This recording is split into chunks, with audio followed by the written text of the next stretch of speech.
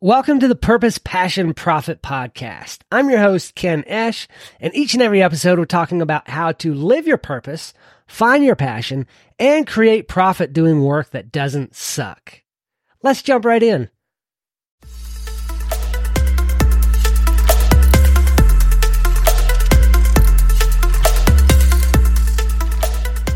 One thing about being a kid is when you don't feel good, oftentimes you can sit back and relax and just pass the time doing nothing because you don't feel good and your parents want to take care of you and help you to feel better.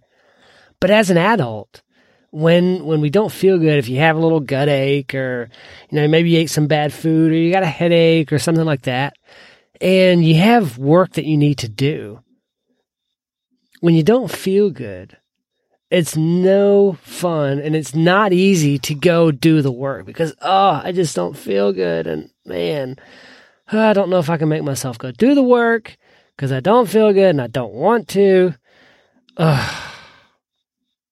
the truth is, if you just buckle down, go do the work, you'll forget often about the not feeling good. You'll forget about the headache. You'll forget about the worry, the fear that's gripping you.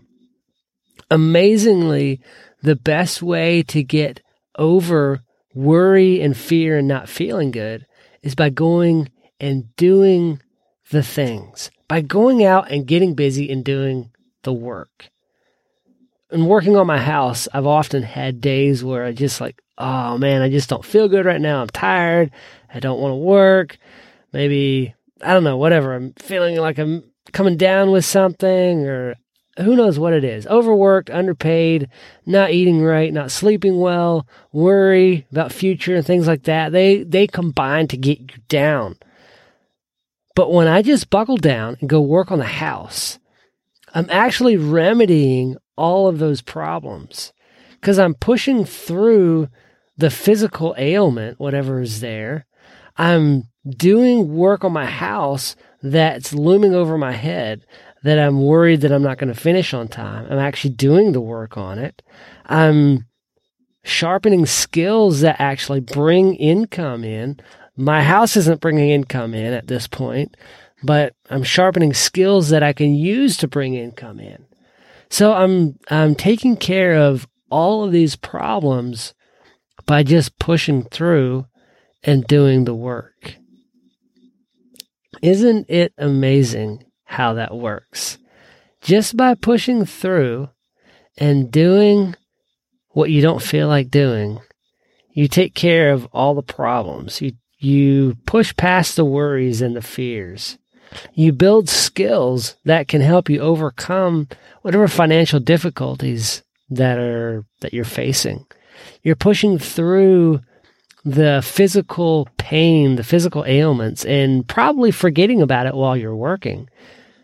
Like my dad always said, you're going to hurt or be sick whether you're sitting at home in your chair or not. So you might as well be out there getting something done while you're hurting and feeling sick.